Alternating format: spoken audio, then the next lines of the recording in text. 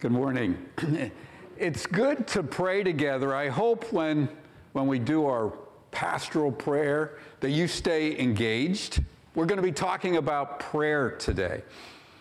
If you're a follower of Jesus Christ, if you claim to be one of his disciples, then God the Spirit is impressing on you the urgent need to pray. Praying reveals what we believe about ourselves. It reveals if we know our sinful bent. It reveals if we care to fight against sin and our evil ways. Prayer reveals if we understand our human limitations, how weak we are. Prayer, if we are praying, it reveals if we understand how desperate we are for God's grace to help us, his shepherding grace to carry us along. Praying reveals what we believe about ourselves, but praying also reveals what we believe about God. It reveals if we believe God exists, if he's really there. It shows if we believe God hears us. Why would we pray if we didn't think he hears us? It reveals that we believe God cares. It reveals that we believe God has power to change the circumstances that we're in. Can God really bring peace to the world? Well, he will. But could he do it now? What do you think?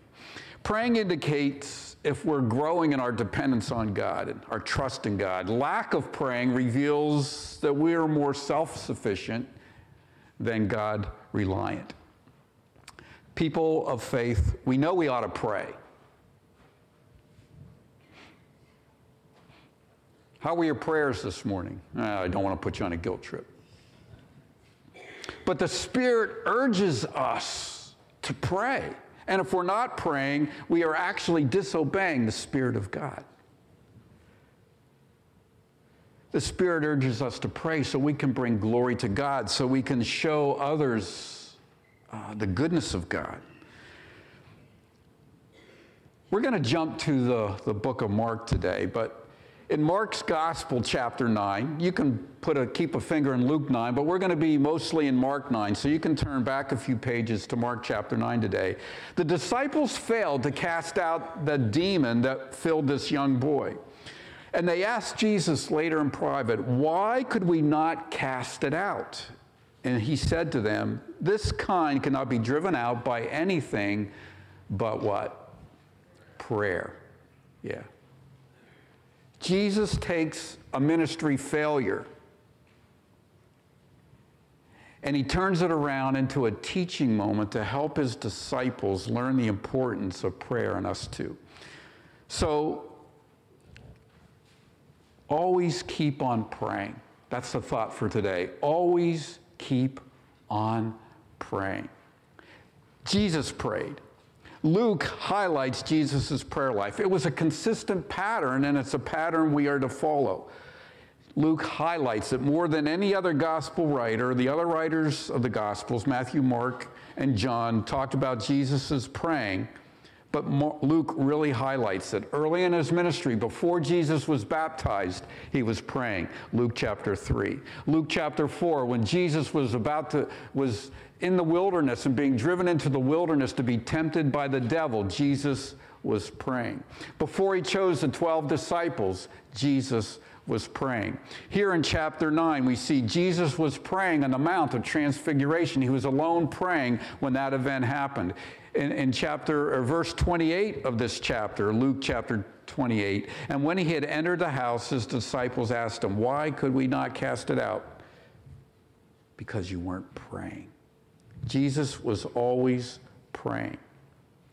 But it's interesting to me, Luke does not mention Jesus talking about you failed because you didn't pray.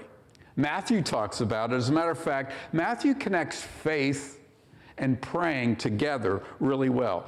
He was explaining why they hadn't been able to do it. If you had the faith of a mustard seed, now mustard seeds are pretty small, okay? I used to have one in a tie clip when I was a little kid. Okay? There was a little mustard seed in there. It was a reminder about how to pray. If you had the faith of a tiny mustard seed, Jesus said, you could ask this mountain to be thrown into the sea and it would happen. If that's what God wanted to happen and you prayed it, it would happen. If you had the faith of a mustard seed, that would happen. Mark connects it too. He explains it was a lack of prayer. And that's why the disciples failed to deliver this boy from the demon. So what's Luke up to? Luke, of all people, why doesn't he highlight prayer? Because the other important point he wants to make is this: how glorious Jesus is. Remember last week we're looking at that? Jesus was transfigured on the mountain, and God the Father spoke and said, "This is my Son, my chosen one. Listen to him." The crowds weren't really getting it. The disciples were kind of not getting it either. The crowds were asleep, so to speak. The disciples were napping. They weren't understanding who Jesus was. And we're going to see in Luke that they had a lot more to learn. And in the rest of Luke chapter 9, next week, there's a lot of lessons that Jesus wanted to teach his disciples. But today, after that introduction, I just want us to turn our attention to Mark's gospel.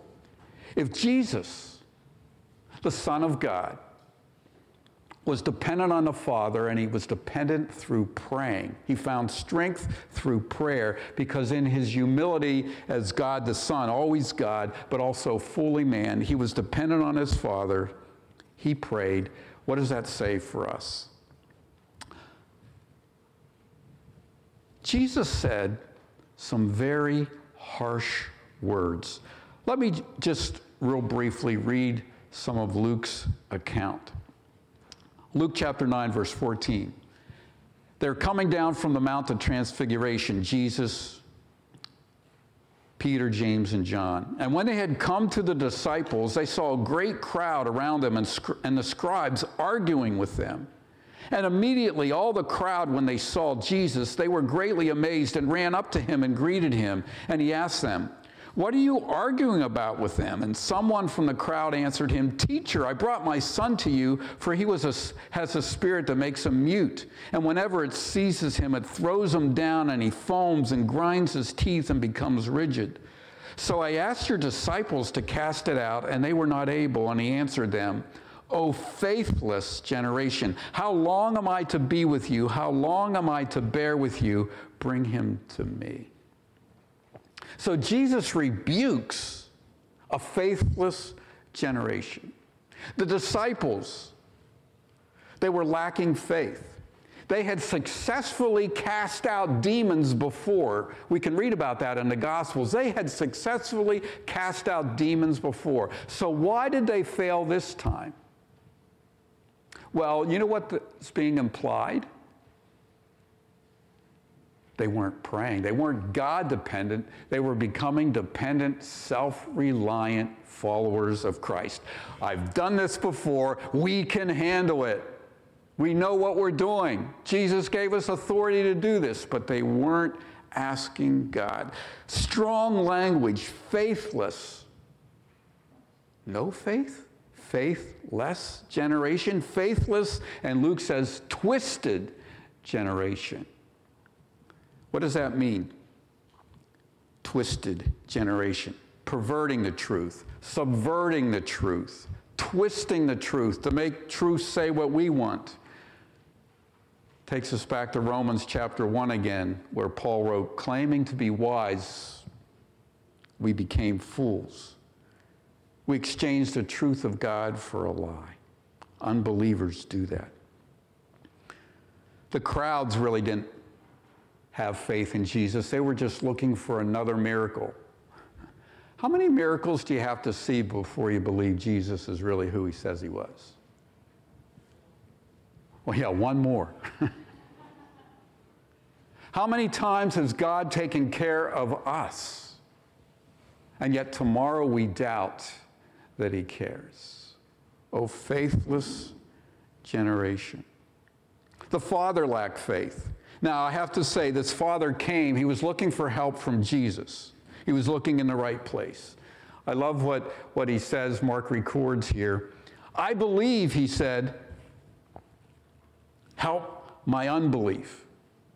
Just a few pages earlier, in earlier chapters, do you remember the centurion's faith? He came to Jesus and said, one of my servants is really sick, but you don't even need to come to my house. Just say the word, and I know he can be healed. And Jesus said, I've never seen so much faith in all of Israel. Wow. A Gentile was believing more than a chosen people. They had become self-reliant in their traditions and what they knew instead of in their God and their Savior. Why do we doubt Jesus' power and his mercy to intervene on our behalf? We don't pray. Look at verse 41 of Mark chapter 9.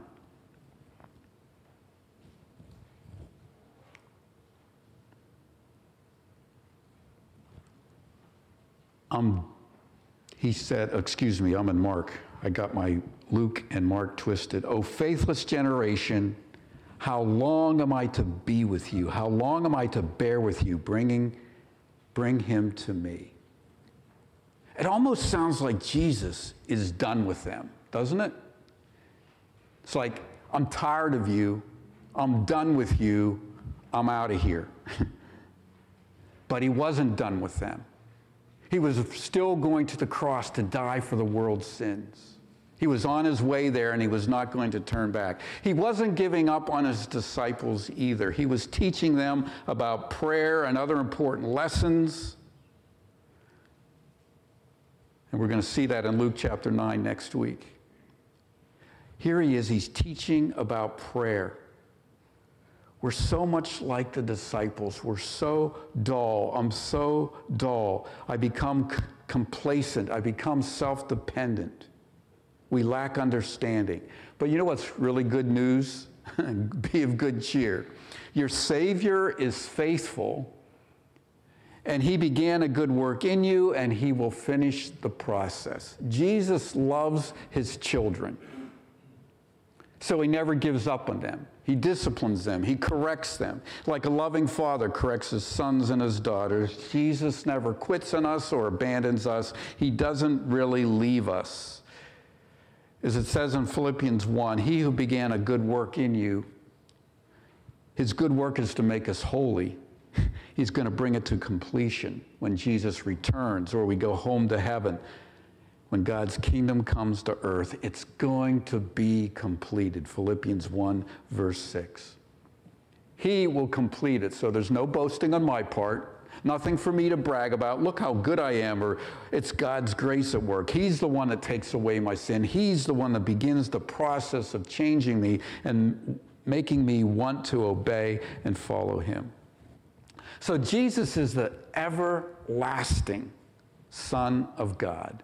And he humbled himself and took on a human body so that he could experience all life's battles just the way you and I experience those battles. What battles did you face this week? Was it a temptation? Was it loneliness or depression or sadness?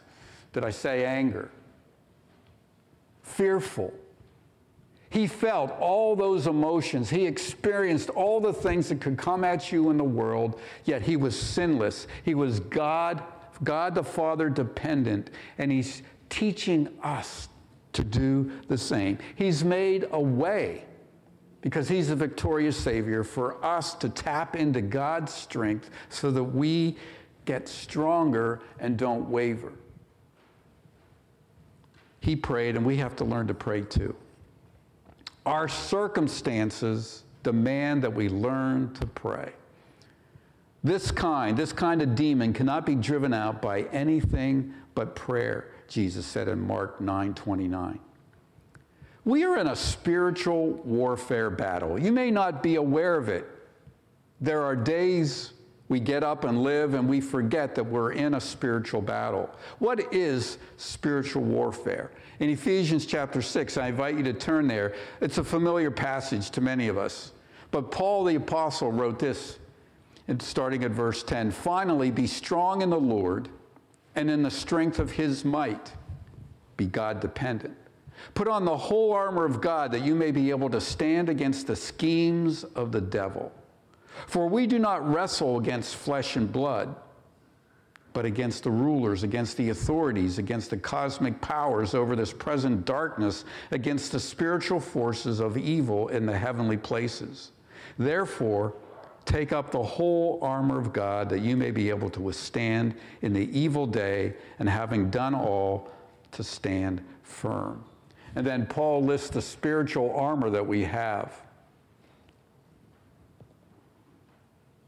The belt of truth, the breastplate of righteousness that God gives us, shoes of the gospel, the shield of faith to extinguish Satan's darts that would take us down, the helmet of salvation, the sword of the Spirit, which is the Word of God.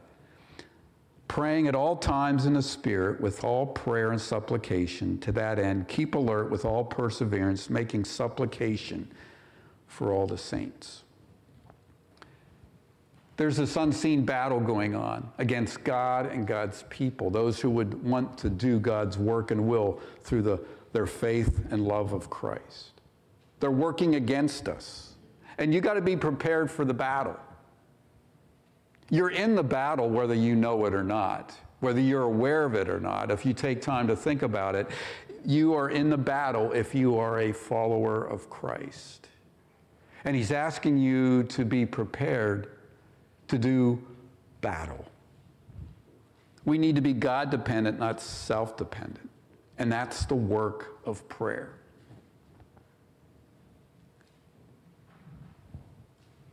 Praying is really hard. Why is prayer so hard? Because I get distracted. Because my phone just dinged. Because I have other things to do on my list to do today.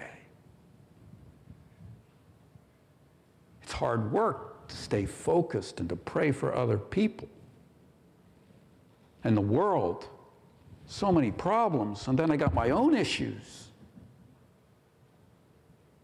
And I got family issues.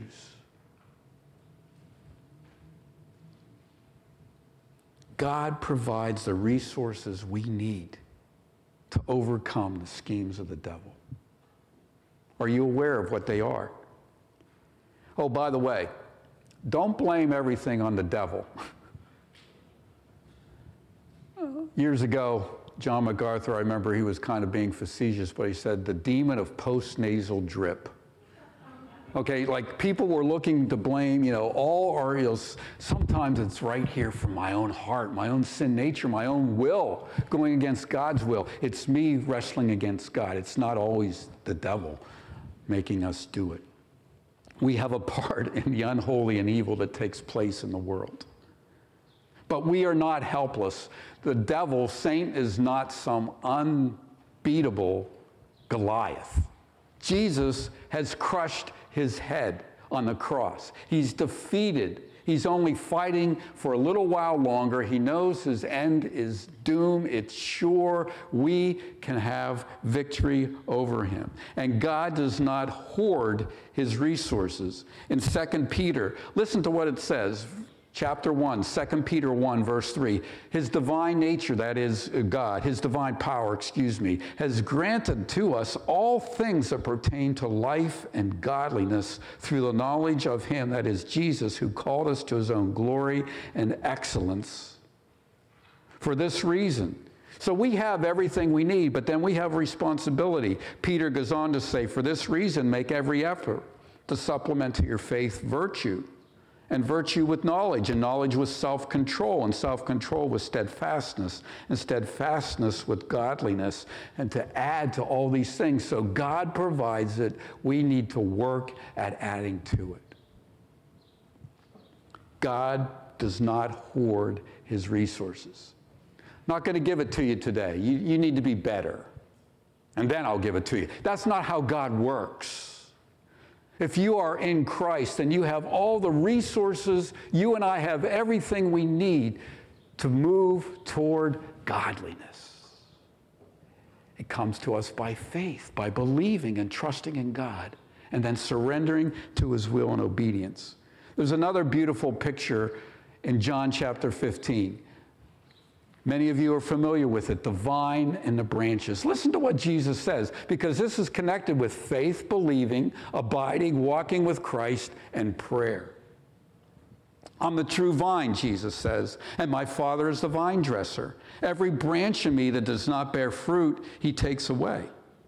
And every branch that does bear fruit, he prunes, he disciplines, he corrects, that it may bear more fruit. Already you are clean because of the word that I've spoken to you. Abide in me, and I in you. As the branch cannot bear fruit by itself unless it abides in the vine, neither can you unless you abide in me. I am the vine, you are the branches. Whoever abides in me and I in him, he it is that bears much fruit, for apart from me you can do nothing. If anyone does not abide in me, he is thrown away like a branch and withers, and the branches are gathered and thrown into the fire and burned. Listen to the promise of verse 7. If you abide in me, and my word abides in you, ask whatever you wish, and it will be done for you. How can that be? Ask whatever you wish. Well, when you're abiding in Christ, when you're in step with your Savior's heart, his passions, his will, then you will be asking for what he desires. And his will be done. Each new day in my life demands that I lean hard on God for strength to do his will well. And there are days when I fail miserably. How about you? I forget. I've been there, done that. I have my own list of things to do. I forget that I am God-dependent, reliant on him and not my own strength, that I can't do it on my own, that there's an enemy going against me, the world, my own flesh, and the devil. They're after us. They're trying to pull us away. We like to go astray. Let's admit it. But Jesus is there, ready to help us, to get our hearts in tune with God. It's a growing process. So learn to pray. Go to Scripture and learn to pray. Darrell Bock, if you haven't gotten it by now, he's one of the commentaries that I use, one of several. I love his quote. To fail to draw on God's spiritual resources is spiritual neglect. Like trying to use a bicycle to go cross country when a jet plane's available. Why do we use the bike when God provides us with a jet? You know what the answer is to that? Self-reliance, human pride, human-centered thinking I can handle this on my own, self-sufficiency instead of being God-centered and God-reliant. It's really idolatry when I think I can do it on my own. I'm worshiping another God. Know your weaknesses. Admit them. Admit your weaknesses to yourself. Admit your weaknesses to one another. I love the disciples because I'm just like them. I need so much help. In Luke chapter 22, Peter just made the boast, I'll die for you, Jesus. Everyone else can fall away, but I'll die for you. And here's what Jesus said. Take comfort in this. Simon, Simon, behold, Satan demanded to have you, that he might sift you like wheat. But I've prayed for you, that your faith may not fail, and when you have turned again, strengthen your brothers. Peter said to him, Lord, I'm ready to go with you both to prison and to death. And Jesus said, I tell you, Peter, the rooster will not crow this day until you deny me 3 times that you know me. Peter, self-reliant, He was trusting in Jesus, but mostly trusting in himself. He didn't know how weak he was. And he got overwhelmed by his humanity. You ever get overwhelmed by yourself? Your physical weakness, your mental weakness, your spiritual weakness. I've walked this path so many times, but take comfort in this, believer. Jesus stands with you. He never gives up on you. He's overcome evil, and he will help us to overcome evil, but we need to learn to be God-dependent, to always keep on praying. See to it, Colossians 2, verse 8 tells us, see to it that no one takes you captive by philosophy and empty deceit, according to human tradition, according to the elemental spirits of the world, and not according to Christ. So be a student of the Word of God. Study it yourself. Study it with other people. And pray before you study it so that you're seeking to know God's will and to follow it. Grace Chapel family, we have so many ministry opportunities happening right now among us. We don't know what to do. There's so many things coming at us. How do you sort it out? What's the answer? How do we sort it out? Yeah. Asking God to steer us, to guide us, because we're weak and we don't know what to do.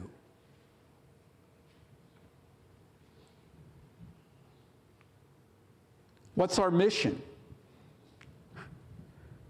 David and I did not talk about this, but he already mentioned it. What's our mission? To make disciples who know, love, and serve God together, wherever we are, in all contexts of life.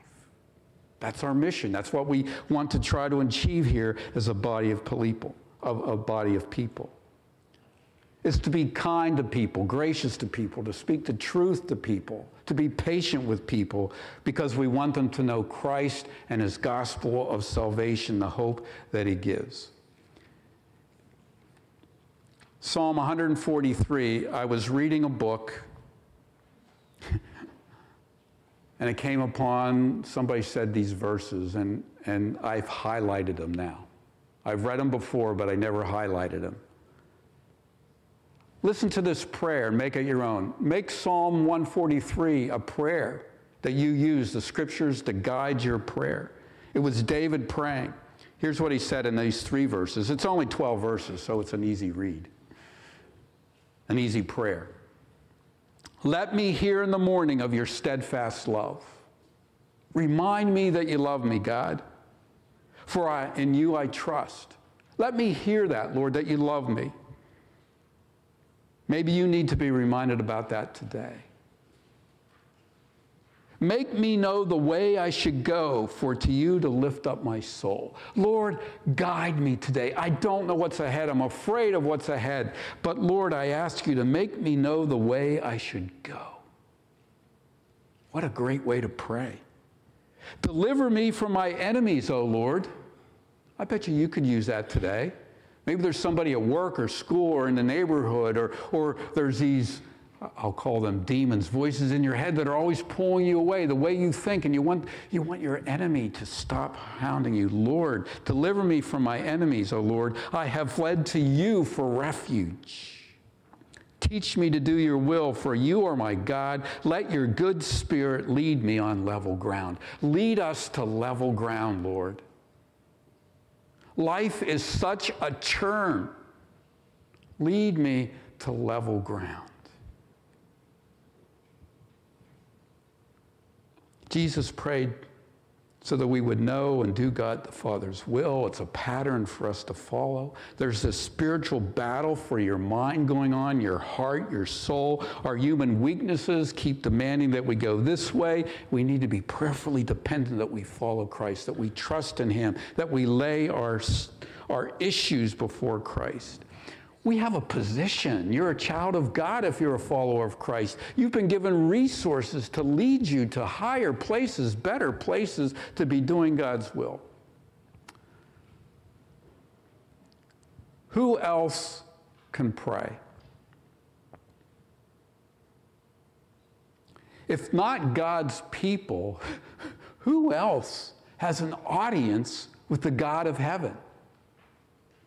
It's only people who are seeking God. There's a famous scripture verse that we, at least the American church, likes to use. It's in 2 Chronicles chapter 7. It's misapplied all the time. But we can apply it to our situation. Listen to what it says. 2 Chronicles 7, verses 13 through 16. When I shut up the heavens so that there's no rain, or command the locust to devour the land, or send pestilence among my people, if my people who are called by my name humble themselves and pray and seek my face and turn from their wicked ways, then I will hear from heaven and forgive their sin and heal their land. The context is the nation of Israel. They had a land that they were supposed to live in. And when they disobeyed God after a long time, because God's patient and he scattered them, God said, if you turn back to me, I'll bring you back. I'll heal your land. I'll make you prosperous again. The promised land will really be a promised land. Well, we can't really apply that to the United States. We're not the promised land, in case you didn't know that. And your homeland, because not everyone's a citizen of the United States originally anyway, your homeland is not the promised land. Those promises kind of directly applied to the nation of Israel, the God's chosen people. But, as a matter of fact, where is the church's land? Not Grace Chapel. We own a little bit of a corner. Where's our land? Yeah, but right now, the world. We have authority to take Jesus' name everywhere in the world, to make little parts of the kingdom wherever we are and go. But anyway, we can apply this because we go astray like the people of Israel went astray. You know, James echoes this. Draw near to God, and he will draw near to you. Clean your hands. Purify your hearts. Repent. Turn back to God, basically is what he's saying. Humble yourselves before the Lord, and what will he do? He will lift you up. He's not here to bring us down if we turn to him. He's here to raise us up. That's why David prayed, create in me a clean heart, O God, and renew a steadfast spirit within me, because my heart, your heart needs cleansing, because we are waving up and down and we're not steadfast in our faith. God, move me towards your ideas. Move me towards your holiness. Allow God the Spirit to reveal the sins in my heart that I overlook. And when my loving wife points them out, I ignore or I resist. Or our best friend, right? Or whoever. Lord, reveal it to me. James tells us in James 5:16 that the prayer of a righteous man, righteous person, is powerful. So who's righteous? Nobody. Romans tells us that there's no one righteous, no one sinless, no one who seeks after God. So how can anyone pray powerfully? Because Jesus is the righteous one. 1 John chapter 2. And he prays for us. He's our advocate. And if you are in Christ through faith, then you are made righteous. He gives you his righteousness. For our sake, he made him to be sin who knew no sin, so that in him we might become the righteousness of God. So if you are a believer in Christ today, then you have been made righteous, and you have the power and the right to pray powerfully when you abide and obey and turn and follow Christ and trust in him. Kind of all goes together.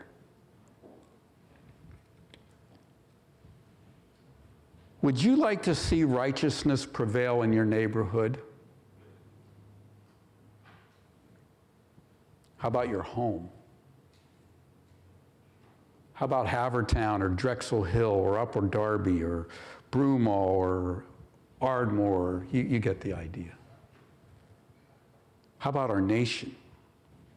Well, goodness and righteousness come from God. And God's grace bears much fruit in places as He wills it, but it generally happens when God's people's hearts are turned to Christ in belief. They clean their hands, quit doing bad things. They clean their hearts. They purify themselves through faith in Christ. When they earnestly seek God and His will to be done on earth. Hey, parents, are you concerned about what's going on in school or on your kids' phones or just around them? You better be. So pray. Pray for God to break through with His grace and mercy and His truth. Pray by yourself, but gather with other parents and pray for that school where your kids go. Or pray for your friends when they go to this school, and maybe you're homeschooled or whatever. Hey, by the way, teenagers, you should get together to pray for God to get into your school. To pray for one another, because you guys know secrets that you don't share with your parents or us grown-ups. You guys know what's going on in your lives, and you ought to pray for one another. You have a responsibility to pray for one another. Not just grown-ups praying for you, but you praying for us. Prayer is a key tool in our toolbox. Followers of Christ, we are not powerless. We can ask God to go ahead of us to our schools, our workplaces, the playgrounds, the playing fields, to guard our hearts, our attitudes, how we think, our speech, our actions, to be lights. I close with this thought. Hear what Paul urges people to pray in Ephesians chapter 6. And pray in the Spirit on all occasions with all kinds of prayers and requests. With this in mind, be alert and always keep on praying for all the saints. Pray also for me, that whenever I open my mouth, words may be given me so that I will fearlessly make known the mystery of the gospel, for which I am an ambassador in chains. Pray that I may declare it fearlessly as I should. Always keep on praying. Let's pray together. God of heaven, only you are righteous and holy and good. And we fall so short. We are sinful. We doubt. Our only hope is in you, Lord Jesus, our Savior, the risen Lord. We trust in you for forgiveness today. We ask you to teach us how to love and abide with you more and more. And Lord, teach me to pray. Teach us to pray. To use this resource to be a blessing to our world. Teach us to love you and your word so we gladly obey it. Lord, we ask you to do this for your honor and glory in Jesus' name. Amen.